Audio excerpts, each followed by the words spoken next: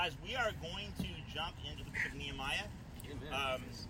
So this is the book that we've been working through pretty much all summer.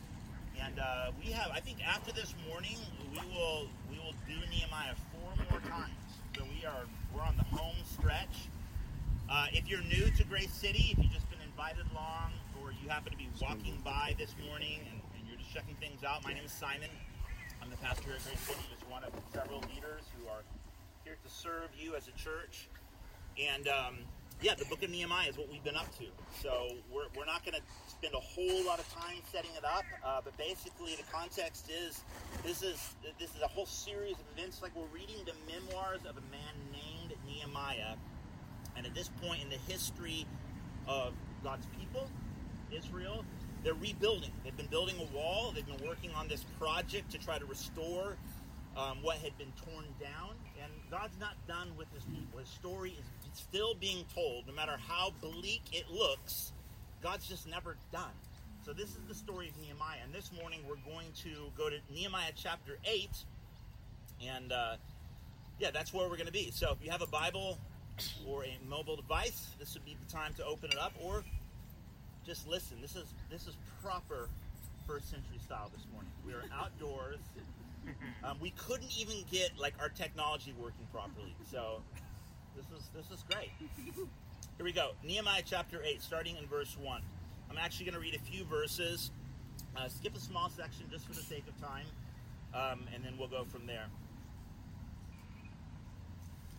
And all the people gathered as one man, or one body, into the square before the water gate. And they told Ezra the scribe to bring the book of the law of Moses that the Lord had commanded Israel. So Ezra the priest brought the law before the assembly, both men and women, and all who could understand what they heard, on the first day of the 7th month. And he read from it, facing the square before the water gate, from early morning until midday, in the presence of the men and the women and those who could understand, and the ears of all the people were attentive to the book of the law. In verse 9, it says, And Nehemiah, who was the governor, and Ezra the priest and scribe, and the Levites who taught the people, said to all the people, This day is holy to the Lord your God. Do not mourn or weep, for all the people wept as they heard the words of the law. Then he said to them, Go your way, eat the fat and drink the sweet wine, and send portions to anyone who has nothing ready. For this day is holy to our Lord. And do not be grieved, for the joy of the Lord is your strength. So the Levites calmed all the people, saying, Be quiet, for this day is holy. Do not be grieved. And all the people went their way to eat and drink, and to send portions, and to make great rejoicing, because they had understood the words that were declared to them. Let me pray. Father, thank you for this beautiful day. Thank you for the clouds. Father, thank you for the opportunity to gather freely, or to worship you, to enjoy one another, to learn together. I pray that this morning, Lord, you would lead the way, you would be our teacher, and that you would help our ears to be attentive to what you want to say to us today. We love you, Father, and we pray in Jesus' name. Amen. I've entitled my sermon this morning, The Greatest Sermon in the World. I like confidence. If you're not a note taker, this might be the morning you begin. The greatest sermon in the world. If we back up to the end of Nehemiah chapter 6, we're given a little bit of important context. We're told that on the 52nd day of construction, they've been working on this building project, the wall, as it were, for 52 days. And finally, on the 25th day of the 6th month, Elul, they finished the project. Now, we just read that on the first day of the 7th month, 5 days later, the first thing they do is get Ezra the priest and the scribe and tell him to get the book, find the sacred text, bring it out, let's have church. And literally, if part that I skipped. It's rather lengthy. You can go back to it. What's described actually sounds very similar to like one of our gatherings. We're told that a wooden platform was built, and that Ezra the priest and the scribe went and stood up on it and began to read the words from the book, and he even took his time to explain the meaning, the sense of the text that he was reading. And it said that all the people stood as the book was read. Oftentimes in churches, when the pastor will read the portion of the text out of the Bible that morning, the congregation will stand. If you're ever wondering where did that come from, probably Nehemiah chapter 8. And it said that they would lift their hands and they would shout amen, and they worship, bowed down to the ground. It's like a worship service with preaching and everything.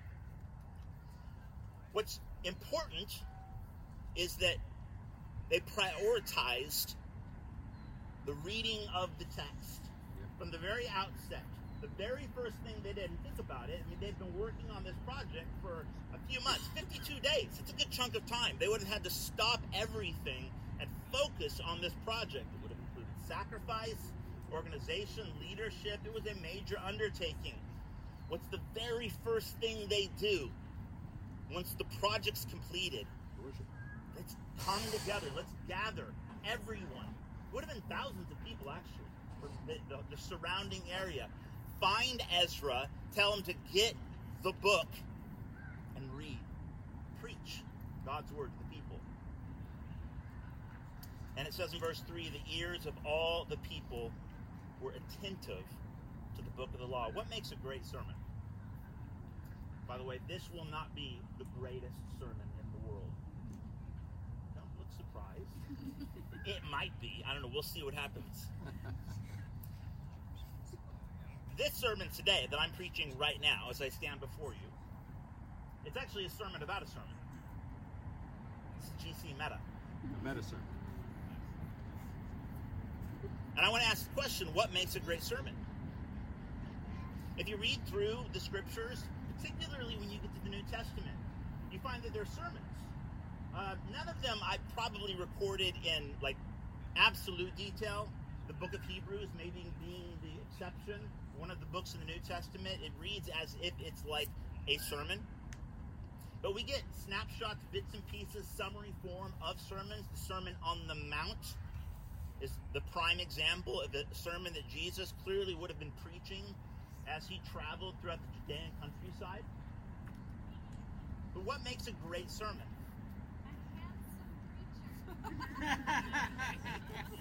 Oh, well.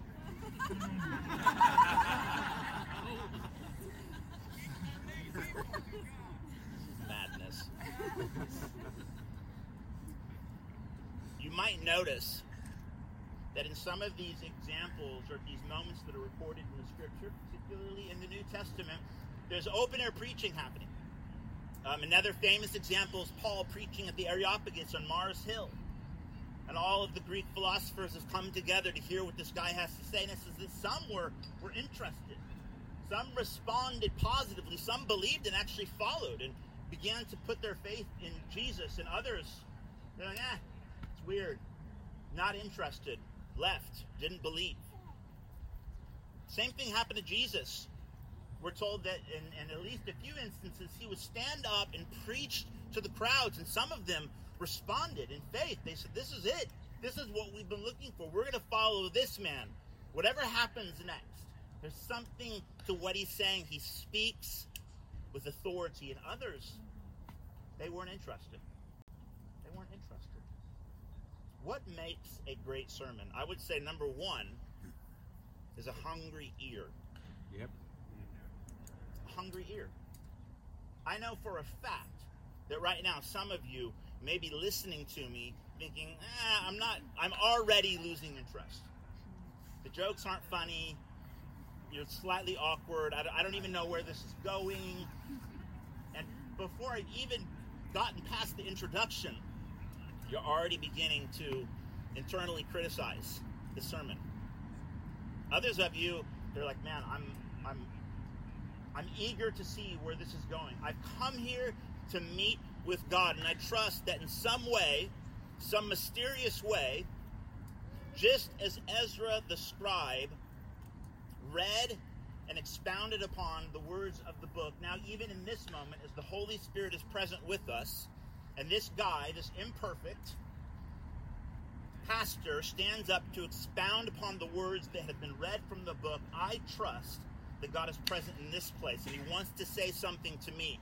And I'm hungry. My ears are attentive. And that's challenging. That should be challenging, right? Who am I? What part of the scale do I lie in? Are your ears hungry?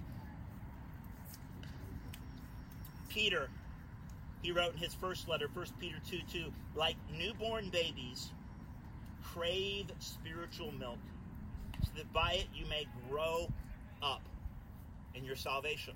Amen. We're encouraged, commanded to be hungry, long for pure spiritual milk.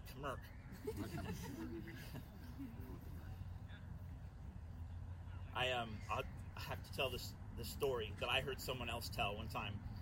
Back when I was studying, living, and going to seminary in London, one of my favorite preachers named Nicky Gumbel shared this story. He's the vicar at a pretty well-known, really, really cool Anglican church in London, Holy Trinity Brompton, and he was telling this story how he was hosting. It was a Buddhist monk, but apparently he was a bit of a dignitary from where he was coming from. And for whatever reason, he was in London, and Nicky Gumbel had been asked to host this man, and he thought, what an opportunity. Okay, obviously, we have a different faith, different background, but of course, I would love to host the man, and we can have conversation, and this will be great. Maybe a friendship will come out of this. And so this man stayed at his house, and he said it was just one night. He was woken up in the middle of the night, Nicky Gumbel, and he looked at the clock, and he saw it was about 4 a.m., and he heard the bedroom door of his guest open, and footsteps walking down the hall. Nicky Gumbel said he immediately thought to himself, wow, this man's getting up at 4 a.m. This is probably when he gets up to meditate before the sun comes up, and to study his scriptures, and to have his sort of time in the morning to do his spiritual practices. And so Nicky laid there for about 30 seconds and then immediately felt convicted and thought, oh, not in my house. No. Like, if this guy's getting up at 4 a.m. to do his thing, well, then I'm getting up to do my Jesus thing. So he gets up out of bed and he goes to his little study, puts his bathrobe on, goes to his little study, turns on his light. 4 a.m., opens his Bible and begins to read and to study and to meditate and to pray. An hour goes by.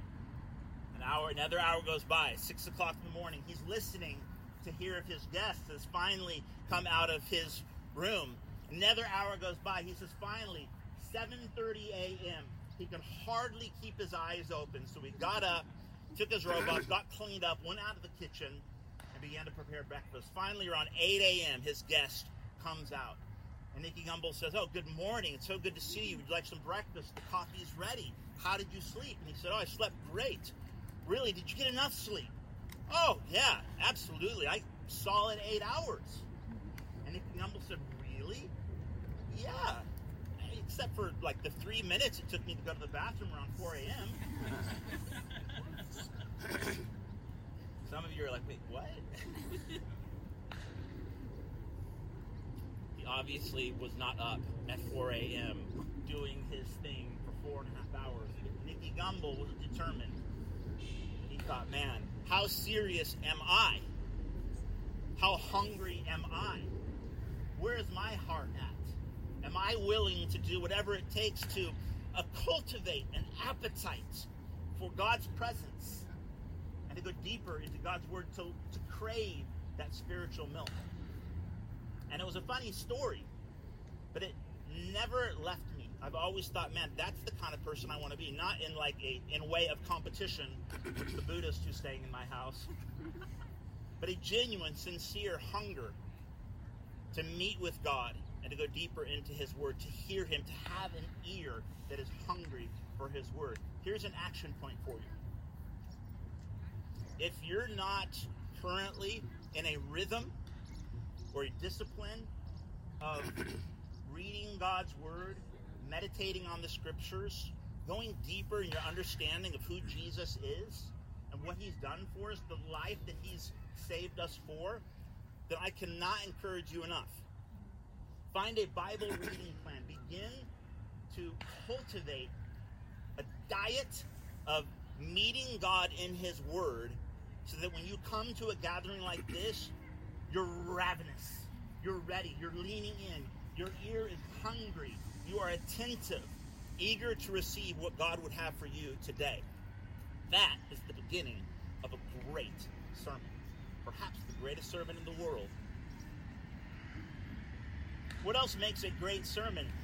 It says in verse 9, all the people wept as they heard the words of the law. The second thing that makes a sermon the greatest sermon in the world is soft hearts.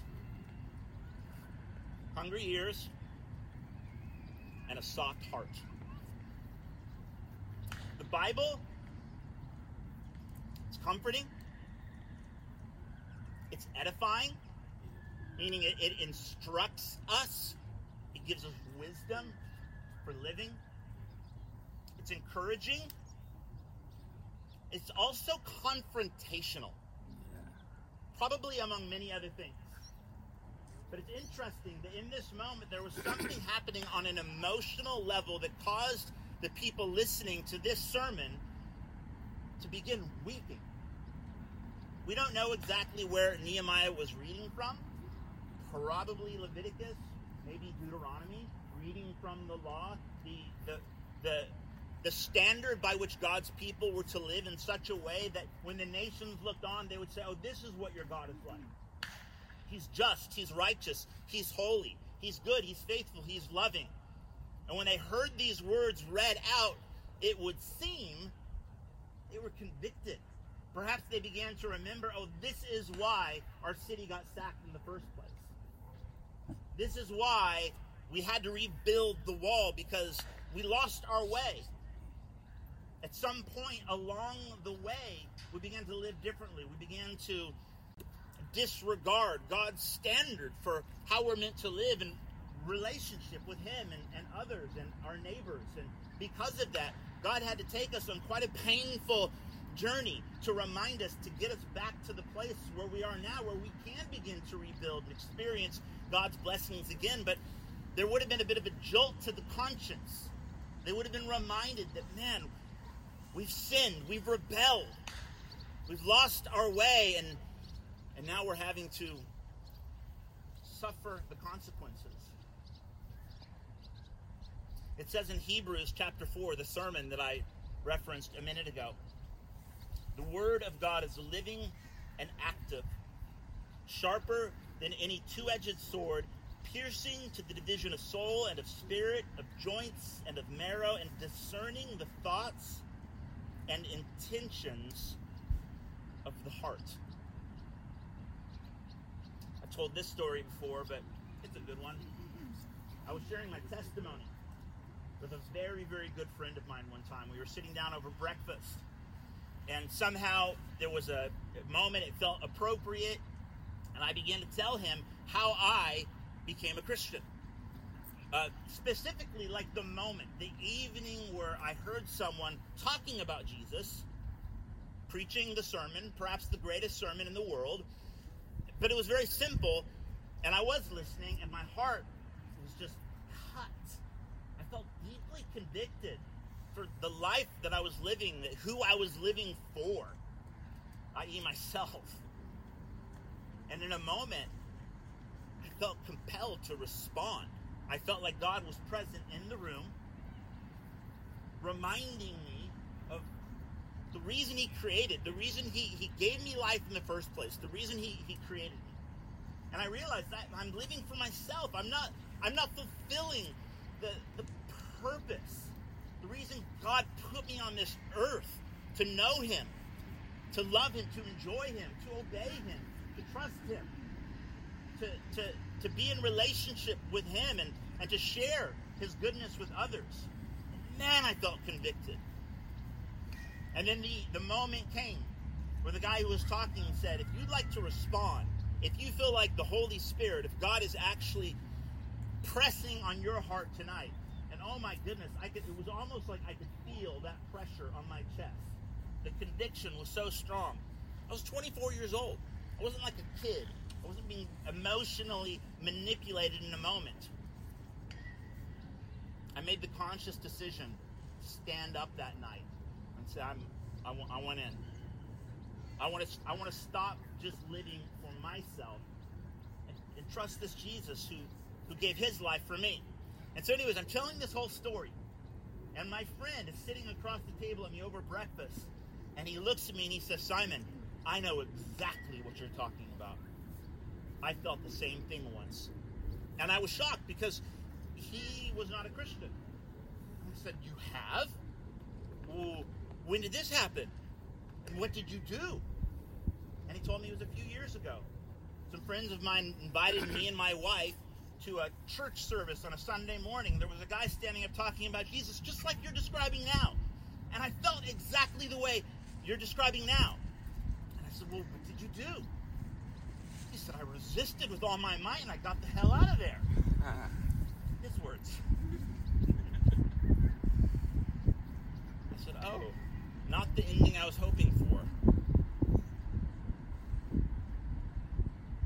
Was his heart soft? Perhaps. Can we choose to harden our hearts? When we're sitting in a setting like this, perhaps hearing a talk, it doesn't have to be in a church service. But God's Word, it's designed to confront our egos, to deal with our sin, to address the intentions of our hearts. And in a moment, we can actually feel cut to the heart, convicted. And that's a good thing. That's a good thing. That means our hearts are soft. And we have an opportunity to surrender something of ourselves to our Creator and allow Him to lead us into life. But how oftentimes do we sit listening to a sermon and hear something that actually confronts us, and instead of responding with a soft heart, we interpret it as, oh, that's offensive. Oh, that doesn't affirm my perspective, so I'm getting the hell out of here. I'm leaving this place. And I would appeal to you and say, that is possible. There's a lot of jerks out there with pulpits and microphones. But it's also possible that sometimes God, through the preaching of His Word, will actually confront us. And hopefully our hearts are soft so that we can actually recognize that God's not wanting to beat us down, but to address us as His children. To confront our egos, our selfishness, our pride, that He might help us. Eventually, if you come to Grace City long enough, I hope that something is said from the Bible that will confront you. And in a moment, you'll have to decide, am I going to resist and get out and move on? Or will I allow God to deal with me, with my heart, with my perspective? We need soft hearts. Action step. The next time you feel offended by the truth, ask God how He wants you to change. Yeah. What makes a great sermon? Number 3, more joy and more generosity. Verse 12, after the sermon, it says, all the people went their way to eat and drink, to send portions to those who didn't have any, and to make great rejoicing because they had understood the words that had been declared to them. How do you know a sermon's really, really great? When it's all said and done and the dust is settled, we've listened to God speak to us, our ears were hungry, our hearts were soft, then what? What's supposed to happen when we get up and we get on with the rest of our lives? What should the fruit be? Well, a lot could be said. In fact, there's a whole list of fruits of the Spirit that we should be considering as we ask the question, well, what made this sermon greater than another? In this particular sermon, the fruit, the outworking, what happened next was a whole lot of joy and generosity. See, God's word, it might confront us. It might call us to change and be honest about our attitudes, about our pride, about our self-centeredness. I mean, if it doesn't, it's like, well, who are you? Like, what do you have any self-awareness? But when it does that, the intended purpose isn't to just leave us sort of groveling on the ground, weeping in our self-loathing. It's not meant to leave us dead in the grave. It breaks us down.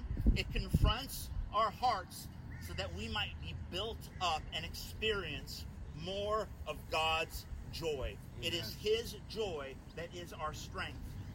Last week we looked at the book of Daniel, or we referenced Daniel in Daniel chapter 10, and I made the point that when he met God in this moment, he had this angelic visitation, and his initial reaction was to fall on his face in abject terror because he was aware that he was in the presence of the holy. Yep. That's right. That's called the fear of the Lord. It's not fun per se, but it's healthy. It's right. Why does God do that? Why does He come into our life or situation and begin confronting us and messing with us and telling us, actually, you're wrong about that? I want to now renew your mind and give you my perspective on what it looks like to flourish in life and relationship and to live a life that actually reflects who I am and what I'm like. Why does God do that? So that He can just control everyone and point down at us and feel like He's the big man while we just squirm and writhe on the ground in all of our weakness and shortcomings? No. That would be incredibly sick. God breaks us down so that He might build us up. And what makes a great sermon?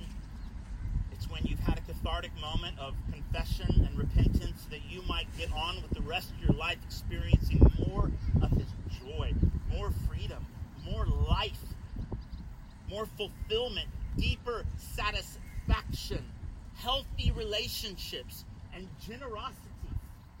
We would be compelled to say, man,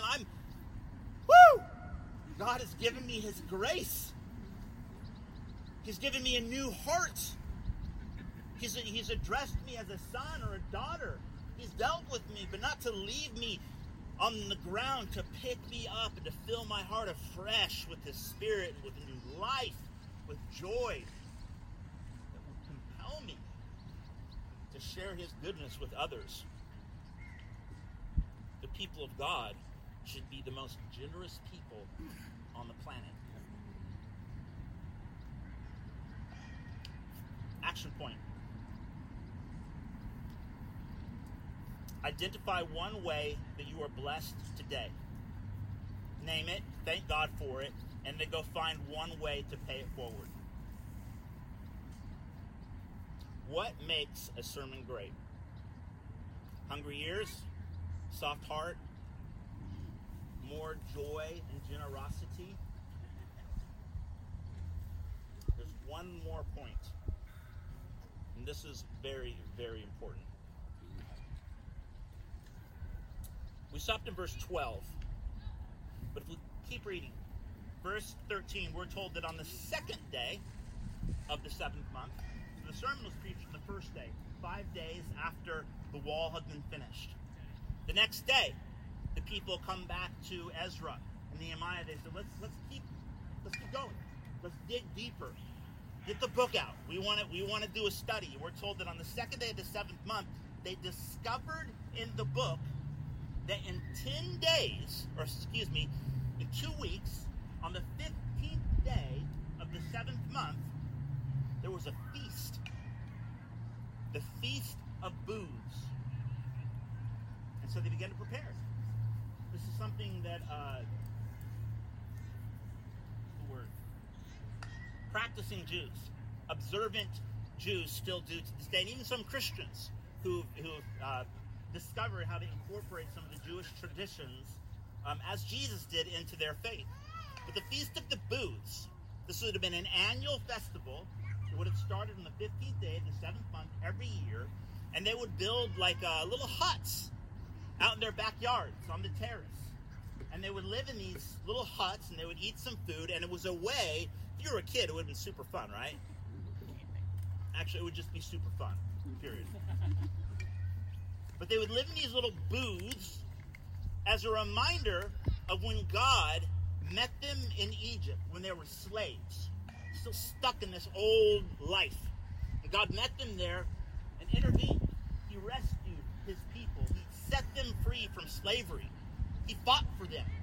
And after they were delivered out of slavery, they began to wander through the desert as nomads, and they lived in these little huts, these tents, these tabernacles for quite some time.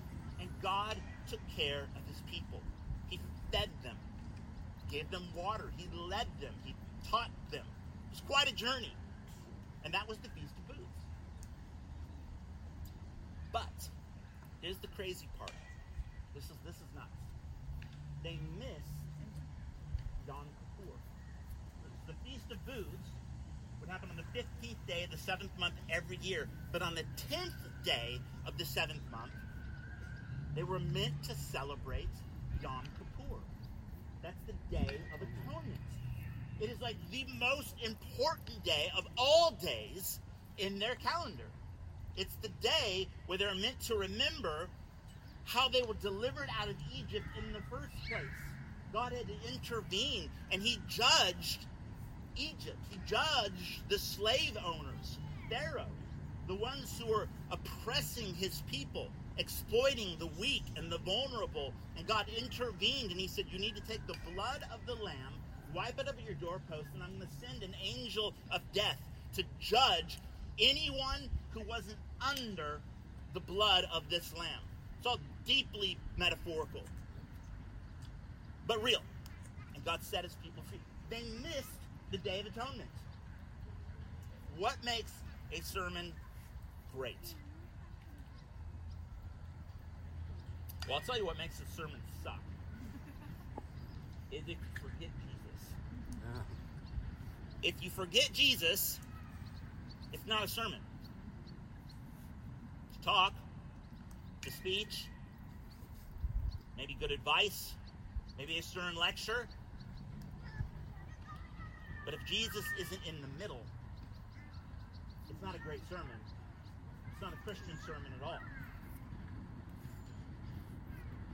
What makes a sermon great is Jesus in the middle. When a Bible talk directs our attention, our affection, our hope, our hurts, our lives back towards Jesus, the Word becomes living and active. Because Jesus is the Word of God, incarnate. Not just an ideology, but God himself who reveals himself to us along the way Jesus did as he walked with the disciples down the road to Emmaus. Door of Hope Northeast.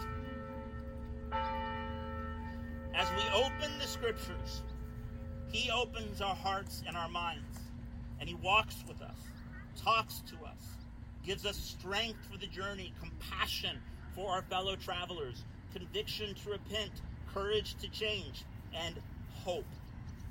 Hope for this life and eternity to come because of his great victory on the cross, because he made atonement for us. But if we miss the Day of Atonement, if we simply skip to the Feast of Booths, we lose the plot. We forget, what is this journey for? How long have we been in the desert? The Feast of Booths was meant to remind the people of how God took care of them while they journeyed as nomads in temporary shelters, as they wandered about the Sinai desert. And so much of life can feel like we are traversing a desert. God does provide for our needs. He takes care of his children. But often it can begin to feel like we're merely working to reach our destination, straining towards the goal. And that's okay, because that is a part of the journey. In fact, we're told to strain towards our destination, to work towards reaching our goal. That is our home with Jesus. But if we forget the Day of Atonement, which is easy to forget, it's easy to overlook. If it wasn't for the blood of the Lamb, we would never have gotten out of Egypt in the first place. What makes a great sermon? What makes a sermon the greatest sermon in the world? It's one that reminds us that because of what Jesus has done for us, I am free. Yay. I am free. As we traverse the desert of life, as we live as aliens in this world, like nomads with our little shelters, enjoying the ups and the downs, bringing our hurts and our hopes to our Maker, allowing Him to break us down and build us up, filling us with His joy, causing us to be generous people, as we learn to hunger for His Word, asking Him to give us soft hearts. Along the way, we mustn't ever forget that we are free. We have been delivered. We have been made new, and He's not done yet. Life is long. Life is hard. It's full of ups and downs. The good news is that God came and dwelt among us. He died for us. I am forgiven. I am right before God. He's not looking down on me to punish me, because perfect love isn't about punishment. It's about learning to become more and more like Jesus, and that's where the freedom is. And if you hear a sermon that somehow can land right about there, you may have just heard the greatest sermon in the world. Amen. So what do you guys think? Top 5, maybe? Greatest sermon in the world. Pretty good. Could I just make one brief comment? Sure, yeah. As I was listening to Simon preach and talking about the Word, I got the definite impression that even the trees were leaning forward to hear it. And then I got this in Isaiah 55. For you shall go out in joy and be led forth in peace. And the mountains and the hills before you shall break forth with singing. And all the trees of the field shall clap their hands. I thought that was what's happening here. As we listen to His Word, even the trees were. Beautiful, beautiful. Father, thank you. Thank you for that, Ken. And Father, thank you that these aren't just words. I'm merely attempting to be obedient. And I know it's not about me. It's not about Grace City. Heck, Lord, we bless Door of Hope Northeast. I pray that as they get ready to gather and worship you and hear your word preached in sermon form, that you would meet with them. You would meet with your people wherever we're gathering around the world as we look to you, Lord Jesus, bringing our hearts to you, attempting to lean in and hear your voice today, for today. Lord, I pray that you would continue the work that you've started. Lord, would you fill us afresh with your joy? Would you guys mind lifting your hands with me? Lord, would you fill our hearts afresh with your joy? Lord, where there's areas that you want to deal with, Lord, our sin, our hurts, our insecurities, just our pride, Lord, would you do it? Would you help us? But Lord, I pray more than anything that we would leave this place knowing that it is your joy that is our strength. And that you've given us more than enough. Lord, not just to get through the desert of life, but to flourish in the desert place. You are our living rock who goes with us. You lead the way. You give us the water, which is your spirit. You feed us with your bread, your body, and your word. Father, we bless Portland and the whole surrounding area, Lord, where there's darkness. Lord, I pray that you would shine your light. Shine it through us, Lord. Help us to be salt and light in the world around us. Would you teach us how to be generous people? Would you help us, Lord Jesus, to not forget you and the work that you've done? We are your children. We are free. In the name of Jesus. And all God's people said, Amen. Amen. Let's worship.